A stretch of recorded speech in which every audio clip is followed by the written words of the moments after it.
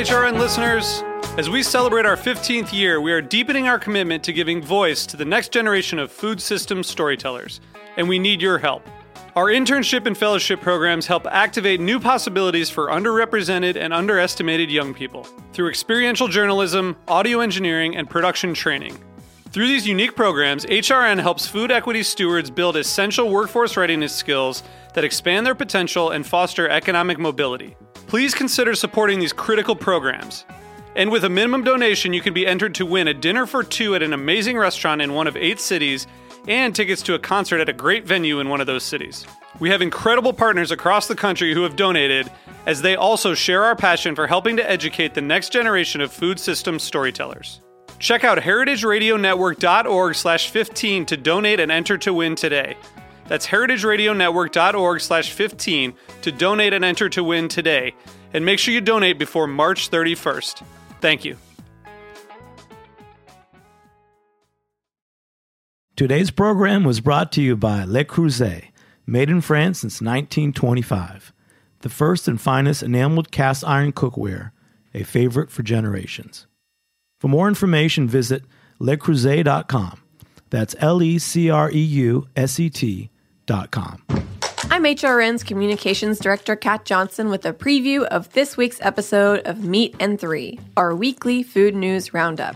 It's Thanksgiving, so we're talking turkey with sweet potato casserole, stuffing, cranberry sauce, and pecan pie. But we're also discovering some surprising truths about this holiday. As it turns out, roasted turkeys are actually nowhere near the original Thanksgiving tables. In fact, most of the foods we eat for Thanksgiving today weren't eaten in Plymouth. And you know, a lot of the dishes came about, well, because of the products that were on the shelves and the marketing that told us this is the product we should use. Every once in a while, though, the consumer creates the food trend. Care to top the turducken, anyone? I've got to give credit to this fellow that said, this is the best pile of meat I've ever had, and then said, but if you added bacon. Tune in to this week's Meat and Three on Heritage Radio Network, available wherever you listen to podcasts.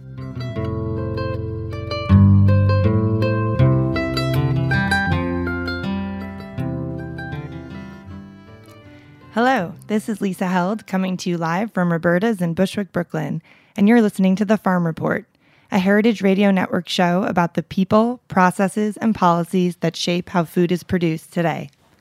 So before we get into today's conversation, a quick reminder that Heritage Radio's annual holiday gala, Winter in the Garden, is this Monday, December 3rd, at the Brooklyn Botanic Garden. I'm going to be there doing a couple of my favorite things, eating delicious food and talking about farming. So if you're in New York, you should definitely join me. To get your ticket, just head to heritageradionetwork.org/gala and use the code FARMREPORT, all capitals, no spaces, FARMREPORT, for 10% off your ticket. All right, so that's out of the way. Today I'm here with Leah Penniman, a farmer, teacher, and activist who is the founder of Soul Fire Farm and is the author of the brand new book, Farming While Black. Leah, thank you so much for being here. Thank you for having me. So, first of all, congratulations on the release of your book. Thank you. It was a big undertaking, and it's very exciting to have it out in the community. Yeah, I'm sure. I'm sure you're doing all kinds of book tours and talks, and right, there's sort of this whole thing that happens after you publish, where you right when you talk about farming instead of farming. Yes, right, which we're going to make you do today. So. I thought the most appropriate way to start is, I think you're going to read a passage for everyone. Take it away. Thank you. Here we go. While farming was initially healing for me, for many African heritage people, it is a triggering and re-traumatizing experience.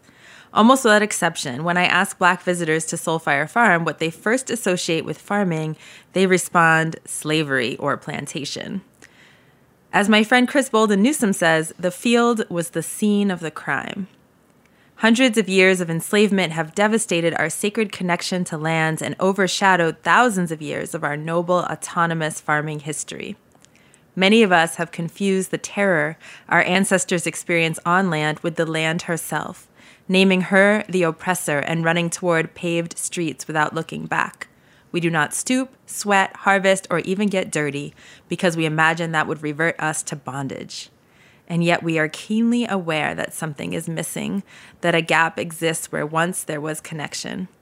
This generation of Black people is becoming known as the returning generation of agrarian people.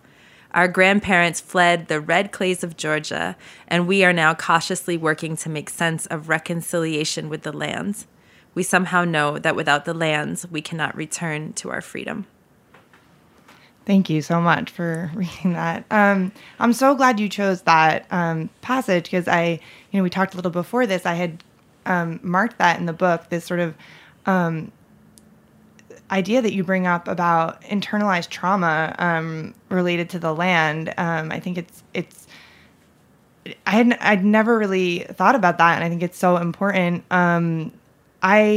And then so after that passage, you talk about the trauma, and then you talk about how at Soulfire, part of what you do is using land to sort of heal that trauma as well, right? And I was like, it's kind of blows your mind. So it's like you're saying there's this connection to land that's so traumatic, but then it's also the source of healing. Can you talk a little bit about that? Like, how is it possible for it to be both, and how do you make that happen? Just a small question. I know, that's the question, right? And I think it's so important not to skip over the trauma. Hopefully all of your listeners know about slavery for sure, and know about the way that the land was stolen from Native folks and continues to be stolen. But it didn't just end with those hundreds of years of enslavement. There was sharecropping and tenant farming, which was essentially a debt peonage system where you're just deeper in poverty every year and still on the plantation. There's convict leasing, which is when, you're convicted of a so-called crime and then are leased back to the plantation or to the mines. The H-2A program, bracero. So there's just so many ways that workers have been exploited on land. And but I think the distinction is that, the land, as Chris said, is the scene of the crime, but she was not the criminal. So it's really about disentangling our relationship to land from our relationship with oppression. Right. So at Soulfire, we don't skip over that. We spend a lot of time learning about that history and learning about how our ancestors resisted every step of the way and how we continue to resist, and reintroduce ourselves to the land as a source of healing as opposed, to just the site of that oppression. Right. And I think we should spend a little bit of time talking about Soulfire, what you do there. I mean, because so we sort of jumped into the book, but the book is really born out of years of work that you've been doing, right, at Soulfire. And I think I haven't been, but I think it's a very unique farm and model. And so can you just kind of give people a little bit of background about the work that you do there? Sure. Soulfire, my husband and I joke that Soulfire is our third child. We love this project so much. But it is a people of color-led community farm on 72 acres, way upstate New York, outside of Albany, covered in snow right now. And there's 9 of us in the community right now, and we run a commercial farm. So we feed about 300 individuals every week through a farm share program. We do doorstep delivery to folks who need it most, and we grow all our food using Afro-Indigenous sustainable practices. So that's the foundation of what we do, is running this farm, which farmers know is a ton of work unto itself. But layered on top of that, we have educational programs to train new farmers, specifically Black Indigenous folks who want to return to the lands, make a life there, or do, food justice work.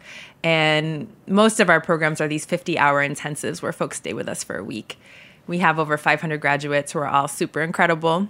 And then we do a lot of organizing. We're trying to get our land back. We're trying to get our resources back. And so that means changing laws and changing minds. So we work regionally with Indigenous communities around land rematriation, as well as nationally on policy change. Wow. So you're a little bit busy, it sounds like. Yes, we are making the most of this short, precious life. And, you just... In that answer and in what you were talking about before, you talked a lot about stolen land. And I think, we started out talking about the trauma, which is one of the sort of legacies of slavery and all these oppressive systems. But one of the things you get into in the book, on top of that, is the real economic legacy of slavery. And this is One thing I pulled from the book, you say the typical white household has 16 times the wealth of a typical black household. 80% of wealth is inherited, often traceable back to slavery. That I think like that is so incredibly important. Like the fact that this is now we need to be talking about this now, that like that economic legacy is so present in people's lives. And then on top of that, the stolen land issue. And one of the things that I think is really interesting that you've done is this reparations map. I'd love if you could explain how you created that and like what the goal is there. Definitely. And thanks for jumping right into these challenging and important topics. Reparations and repair have the same roots. And to me, it's so important to put a reparations frame. And here's why. So I'll tell you this quick story. One of my mentors, Ed Whitfield, who's a cooperative developer, he was very involved in the civil rights movement. He said, imagine that your neighbor stole your cow. And a couple weeks later, your neighbor comes back to your house and says, I'm really sorry. It wasn't right. I took your cow. I really didn't mean to do that. But I'm going to make it up to you. Every week for the rest of the cow's life, I'm going to bring you 1/2 pound of butter. Right? What would you say? You're like, give me my cow back. I don't want a little pittance. And so a lot of times when we look at racial justice issues, we are framing it in terms of 1/2 pound of butter, a little program here, some free food here. Right. But fundamentally, if we don't have the means of production, if we don't have land, wealth, capital, it's not possible to run our own businesses, to have any semblance of sovereignty. So the reparations map is a really small step in that direction. Obviously, we need wholesale government-funded reparations, so I'm not excusing anyone there. But in the meantime, there's a lot of folks who are coming into consciousness and saying, wait, this wealth that I inherited from my grandparents is not really mine. I don't really have a right to it. I want to make sure I distribute that fairly. And we're giving those folks an opportunity to match up with Black and brown farmers and earth keepers who need things, whether it's land, a tractor, technical assistance, just money in the bank, and hand that over. And so we've had, modest success. We've had over a dozen matches just in the first 9 months of that coming into being, including some land transfers. So that's very exciting for us. Can you share like a story? Is there like one that you could talk a little bit about? Like I'm just curious, like what that really looks like, that transfer of land, Yeah, so one is the Harmony Farm and Homestead, which is a couple hours south of Soulfire Farm. And what I love about this one in particular is the person who received the land is a graduate from Soulfire's programs. And the person who donated the land is a white woman who graduated from our Uprooting Racism training, which is a reparations training. Wow. And said, well, I have this family land. I want to give it over. And so the Harmony Farm is just in its second year right now. It's obviously producing food, but also doing a lot of community healing work. They offer peer counseling workshops and meditation and things like that that have been a great benefit to the community. So that's amazing. Yeah. And is that like an ongoing, like, are you keeping that map going, like adding to it all the time? Like, will it be growing? Like, is it just sort of an ongoing project? Absolutely. And we try to keep it really simple and decentralized. So any Black, Indigenous, Latinx, Asian person who has a land-based project that needs resources, they can reach out to us. There's a 2-minute application, and then we put them on the map. Cool. Very cool. Yeah. Let's talk about, while we're talking about Soulfire, you have an interesting ownership model, like a cooperative model. Can you talk a little bit about how that works? Oh, it's such a tangle right now. So we're very much in process. Okay. So Soulfire Farm itself is a nonprofit organization with a staff and a board and all of that nonprofit-y stuff. But we do keep the farm finances separate in the sense that we want to show that we're economically viable as a farm business because we're training farmers not to be grant recipients. The land is currently owned by our family, and we're deep in a 2-year process with student lawyers who are helping us put it into a co-op, really a collective, because a co-op in New York State is a specific type of corporation. But a 1-member, 1-vote collective where families can, buy in for the right to put a residence and so on and so forth. One thing that I'm very excited about that is somewhat novel, I don't think there's any yet in New York State, is we're working with the Stockbridge Muncie Mohican community to put what's called a cultural respect easement on the land. Oh, wow. An easement is a deed restriction. But a cultural respect easement is used specifically to allow indigenous folks perpetual access to the land for certain ceremonial purposes, like reburying the remains of their ancestors that were disturbed when the new mall came in, or, having ceremony, hunting, fishing, trapping, things like that. And so, it's difficult to fit the communal vision that we have into white man's law, which is why it's taking so long. It's like, oh, don't forget about the Morgan Act. And we're like, what is that? So we're navigating it, but we're hoping in 2019 that we can actually sign this over. That's really interesting. I didn't realize there were easements. Like I know a lot about conservation easements, but is that easement for indigenous communities? Is that through the state as well? Or? I love that you clearly know a lot about easements. So this was first piloted in California. So there actually is state law that supports cultural respect easements in California. They have been, they're testing the legal system in Maine and Massachusetts to see if they'll allow them. So they have put some easements on, and they're waiting to essentially get a legal challenge. New York hasn't done them yet. And so we're trying to take the California model and replicate it in other states, which is why I say that it's new and exciting. Right. Because it's this idea of shared sovereignty. When we talked to the Mohican folks, they said, we don't really want to own land. We were forced off to Wisconsin in the 1800s. That's where we live. We can't own land in the Hudson Valley. That's just, we can't manage it. We can't pay taxes, but we do want access. And so this tool sort of allows that flexibility where you can have access without having the burden of property management. Right. And how many, at the farm, at Soulfire, typically, how many people are living and working there now? Well, right now it's covered in snow and everyone took off. So there's 4 of us. But in the peak of the season, there's, between 7 and 10 staff. Some of our staff are part-time and seasonal for sure. And then another 20 to 30 program participants. So there's a lot of hustle and bustle. Up here, our season is short. So from May until November, we're packing in all the training programs and all the youth programs and all the food distribution. And so we affectionately call the main building on our land the Hive, because it is busy like a beehive with lots of flow through.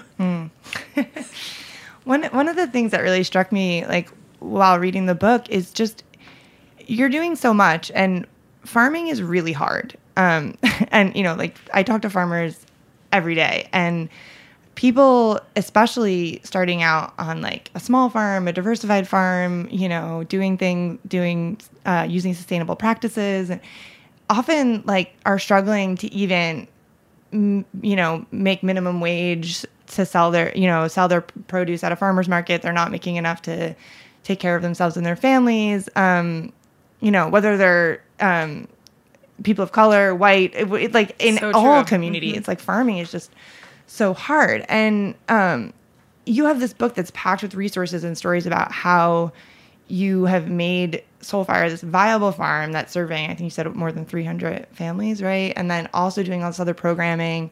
I'm just curious, what makes it work? What are the things that you found, this is how you can make this work as a business, and also in a way that it's has a social mission, and it just seems incredible.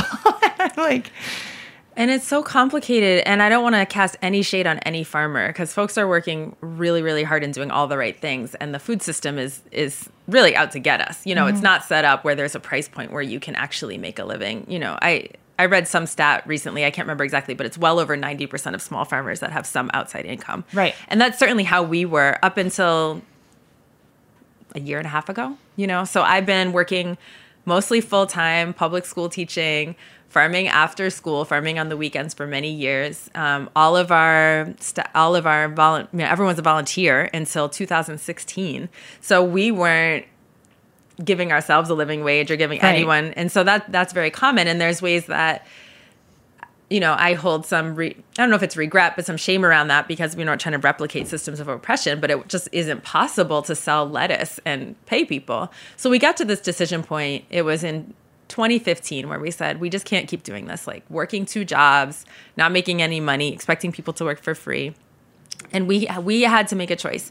Like, either we're going to go into the Shishi Greens market and just do this upscale stuff. And with that price point, we could pay ourselves and a couple staff. Or our value add, so to speak, could be the educational work, and we'll form the nonprofit and then have another revenue stream from program fees and grants. And we chose the latter, obviously. All that to say, what makes the farm itself financially viable is a sliding scale model. Like, the reason we're able to get food to people at a price they can afford in communities under food apartheid, or as the USDA says, food deserts, is because some folks are paying higher than market. And so we're doing some social justice marketing, because people will pay more than market value for their share, so that they're subsidizing the share for an immigrant or refugee family. And so it's been a lot of honing it in, but in this last season, we grossed $60,000 and our expenses around $25,000. And so we exceeded our goal. We wanted to show that you could, pay yourself at least minimum wage and have some, some money flowing through. Right. It's hard. You just mentioned the term food apartheid, which the USDA says is a food desert, right? Why do you use that term instead of the term food desert?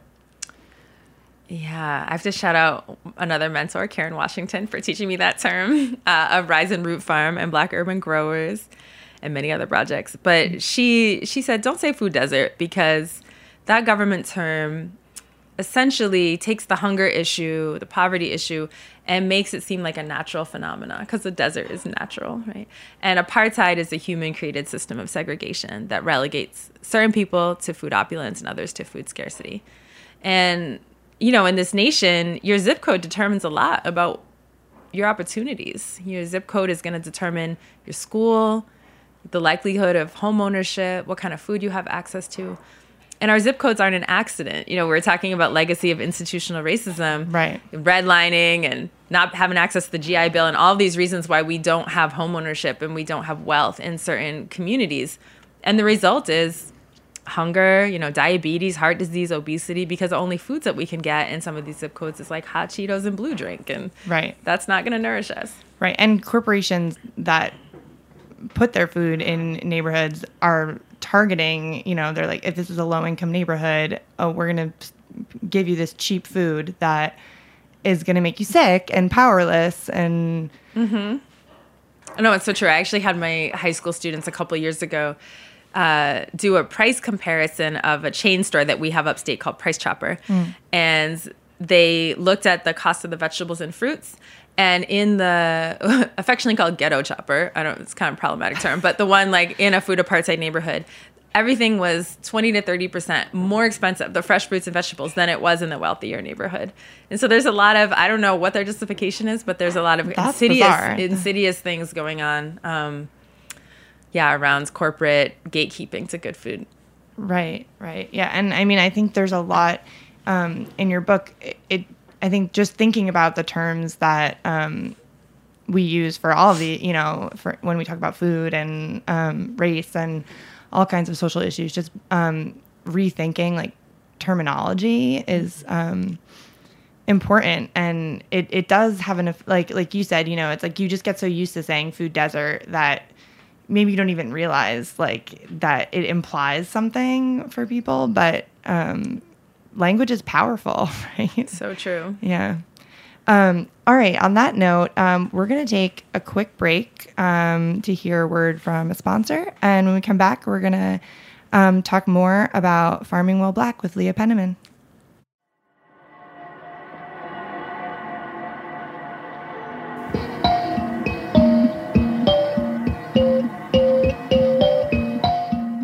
Hey, I'm Jimmy Carboni, the host of Beer Sessions Radio on the Heritage Radio Network.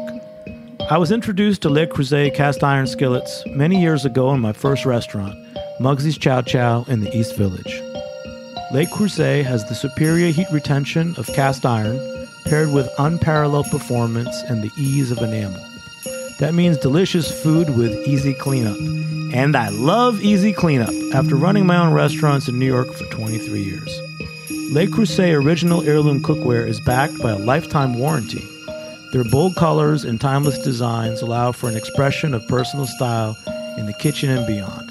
head to lecreuset.com/HRN. That's LECREUSET.com to see all the new products and amazing holiday gift deals.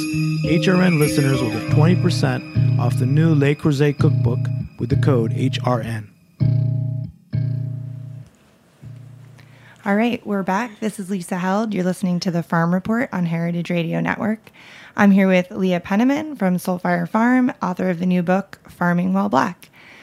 So, man, we got into lots of big questions in the first part of the show. I think it would be cool to talk a little bit about some of your practices at Soulfire in terms of the actual soil. I love to talk about soil.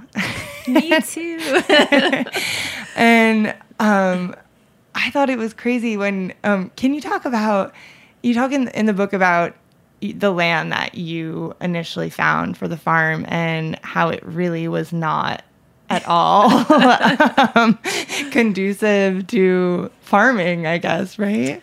Yeah, we were so young and eager.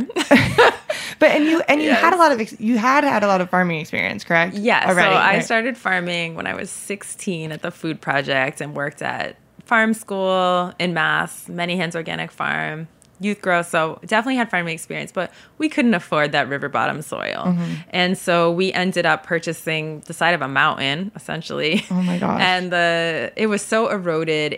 The previous owner had overgrazed cattle on it and overlogged. And so the soil was just washed down the hill. We, in most places, had about 7 inches of topsoil. And then there was this hard pan gray clay underneath that was pretty impenetrable to any shovels or forks. But one thing that was really neat is having just come from an urban farming experience where we're doing a lot of lead remediation, you learn to build up, you don't dig down. And so we took some of those techniques of sheet mulching and building semi-permanent raised beds and a lot of cover cropping and just built that soil. We tripled it. And Wow. all the farmers down the hill from us were shaking their heads like there's no way they're going to grow vegetables on the land. But we've got really nice vegetables. Mostly thanks to the current farm manager, Larissa Jacobson. Shout out. Shout out. You said there were 7 inches of topsoil. Can you put that into context for people who maybe aren't farmers? Like what would be an ideal amount? I mean, it depends where you are, but in the plains area, the breadbasket, you're going to have a few feet of topsoil. Wow. So 7 inches is not a lot. That's like a finger depth, or a hand Right. depth. So how long did it take to get things to a place where you could grow effectively? Let's see. We started soil building in 2006, and our first season of commercial farming was 2011. So we spent 5 years building soil before we were selling food. Wow. Yeah. It's a long game, right? It is Farming. definitely a long game. We were also, there was no building, so we had to build a house. So we were busy during that time. Wow. And some of the soil restoring practices that you talk about were really interesting, like indigenous soil testing in Africa. And one thing I thought was really cool, you talk about George Washington Carver as a regenerative agriculture pioneer. How did you find some of these practices that were pioneered by Black farmers? And did you sort of just incorporate those with other things you were doing? Talk a little bit about that process of how you came up with your plan. And Oh, thanks for that question. I mean, that was really the impetus for the book, because when I was first starting out farming and getting into the organic world and all the conferences and books, everything was so whitewashed, all the presenters and the authors. And I really thought that these methods like raised beds and cover cropping were European or ahistorical, and considered quitting farming because no one looked like me and I was being a traitor to my people. It's what it felt like. So it was Karen Washington actually that first put the hypothesis in my mind that we weren't being told the whole story. And I started doing research for the curriculum for our training programs at Soulfire based on this hypothesis that, perhaps every single sustainable farming practice that we engage has indigenous or African roots. So let's start with that and see what happens. Let me research raised beds. Let me research terraces, polycropping, livestock. And I haven't found an exception yet. So far that's borne out. And it's not that anyone told us that. It's more like we adopted these practices and then we looked at where they really came from. So like vermicomposting, for example, Cleopatra was the first one to do that. She was so enamored with worms for their capacity to increase soil fertility that she would put you to death if you killed a worm. And she had a group of priests whose full-time study was dedicated to observing the habits of earthworms. And Western science, has since gone in and confirmed like that the worm casting depth in, that part of the Nile River Valley is like deeper than anywhere else. And so clearly there was something going on that was intentional. But it's things like that, and the book is full of dozens of examples of African brilliance in terms of sustainable ag. And so what were some of the things that really moved the needle in terms of like rebuilding the soil? Like, are there specific practices you think that really turned it around? On our farm? Yeah. So yeah, all those things that I mentioned, the raised beds, the thick mulches. George Washington Carver talked a lot about this. He admonished the farmers at the end of the season for being lazy and thinking they were done just because it was harvest time was complete. So he said to them, you need to be going to the swamps and dragging muck out from the bottom, go to the forest and pull leaves out and then scatter this organic matter all over your fields, let it decompose over the winter. And at the time, I didn't know anything about that, but that's exactly what we were doing. We were just gathering organic matter from anywhere and just building. We doubled the organic matter in the soil. Now we have almost 17, 18% OM in our soil, which is really high, and we're happy about that. And I want to go back to this point that you just made about feeling like you didn't fit or belong in this like world of the food, quote unquote, food movement. I don't know a better term to use, right? And like people working on food system change, and like the conferences especially are incredibly white. And is that changing? Like you've been doing this work for a while now. Do you feel like there are more, I don't know. I'm thinking about the question in my mind. I'm like, is it changing? I don't know. I think it is changing. There's a few things going on. So, when I used to go to the Northeast Organic Farming Association conferences as a teen, it was super white. I could count on my two hands the number of people who appeared to be POC, people of color.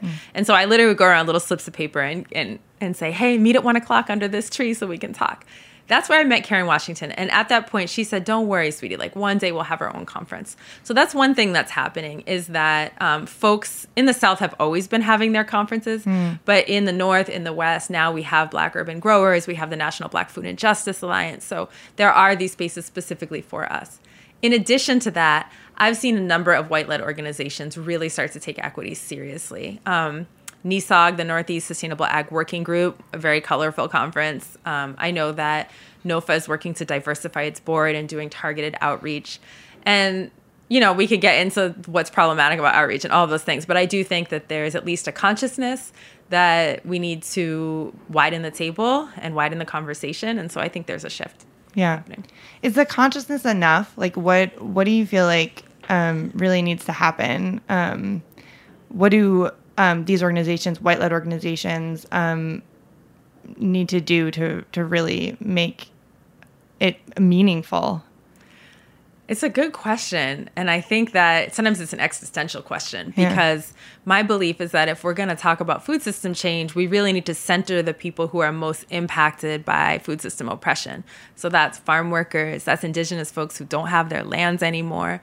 That's people who don't have access to good food because they're living under food apartheid. It's dispossessed Black farmers. And the things that we need as the folks targeted by food system oppression might not line up with the missions of these white-led organizations. And someone posited this term, which I think is bristly, but kind of important, provocative, of white followers. So instead of white organizations trying to take the lead and define the conversation and set the table, really following the lead of folks of color. But that might mean that some organizations are obsolete, and that gets to some challenging conversations. If, what a Federation of Southern Cooperatives says to, I don't know, NOFA or the Moses Conference, like, we just want your money so we can do the thing that we're doing and you can help us. So I think those are real questions we have to look at. Yeah. Yeah. It's I don't know. It's a question I think about a lot. I go to a lot of conferences. I bet you do. Yeah. As a journalist covering the food system, I go to a lot of conferences, and sometimes I think, oh, like, this is changing. And then other times I'm like, there's every single person in the room is white. Like it definitely still happens a lot. Mm-hmm.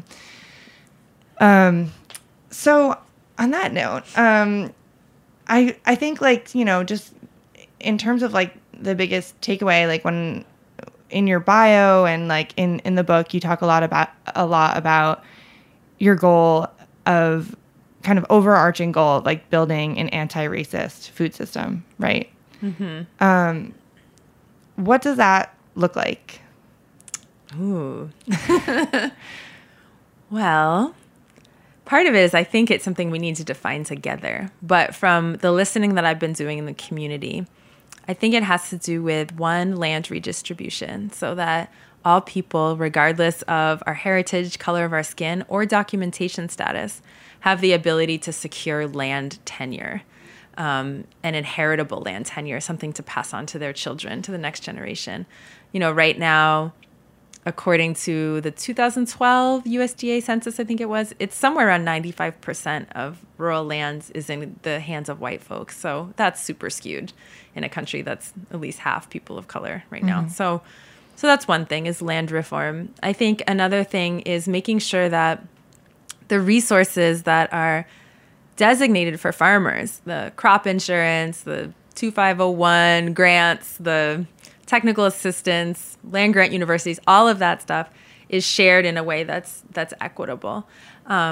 Even today, even after the USDA has been sued so many times and had to settle, a ridiculous amount of money out of court, there's still disparities in terms of who can access those programs, and they strongly favor commodity producers, large-scale corporate farms, as opposed to small producers of any race. Mm-hmm. And then I think the third thing is making sure that that the consumers of food not just have access to good food, but also have avenues for power and control in the food system, democratize the food system, which is tricky, because I think if moms and dads were in charge, junk food marketing to children and KFC in schools would not be a thing, and so we have to figure out the ways that the people impacted by these issues have a voice in dictating the policy that controls their destinies, really. Right. So we've got a lot to do. We have a ton to do. And we have a full, policy action plan on our website on the Take Action on soulfirefarms.org, so folks can check it out. And it's all written by Black and brown farmers in terms of what change we want to see. Awesome. Well, thank you so much for being here. I really, really appreciate you coming on the Farm Report. And if people want to find out more, they can pick up your book, Farming While Black, everywhere, I would imagine books are sold, right? Yes, you can get it from Chelsea Green Publishing, Amazon, Barnes & Noble, IndieBound, all the places. Great. Can people visit the farm? Absolutely. Yeah, we have a monthly community workday where folks can volunteer, have a potluck lunch, and take a tour.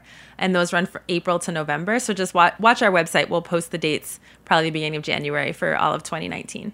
Awesome. Well, thank you so much, Leah. Thank you. Thank you all so much for listening to the Farm Report on Heritage Radio Network. If you enjoyed the conversation, please subscribe, rate, and share it. See you next Wednesday.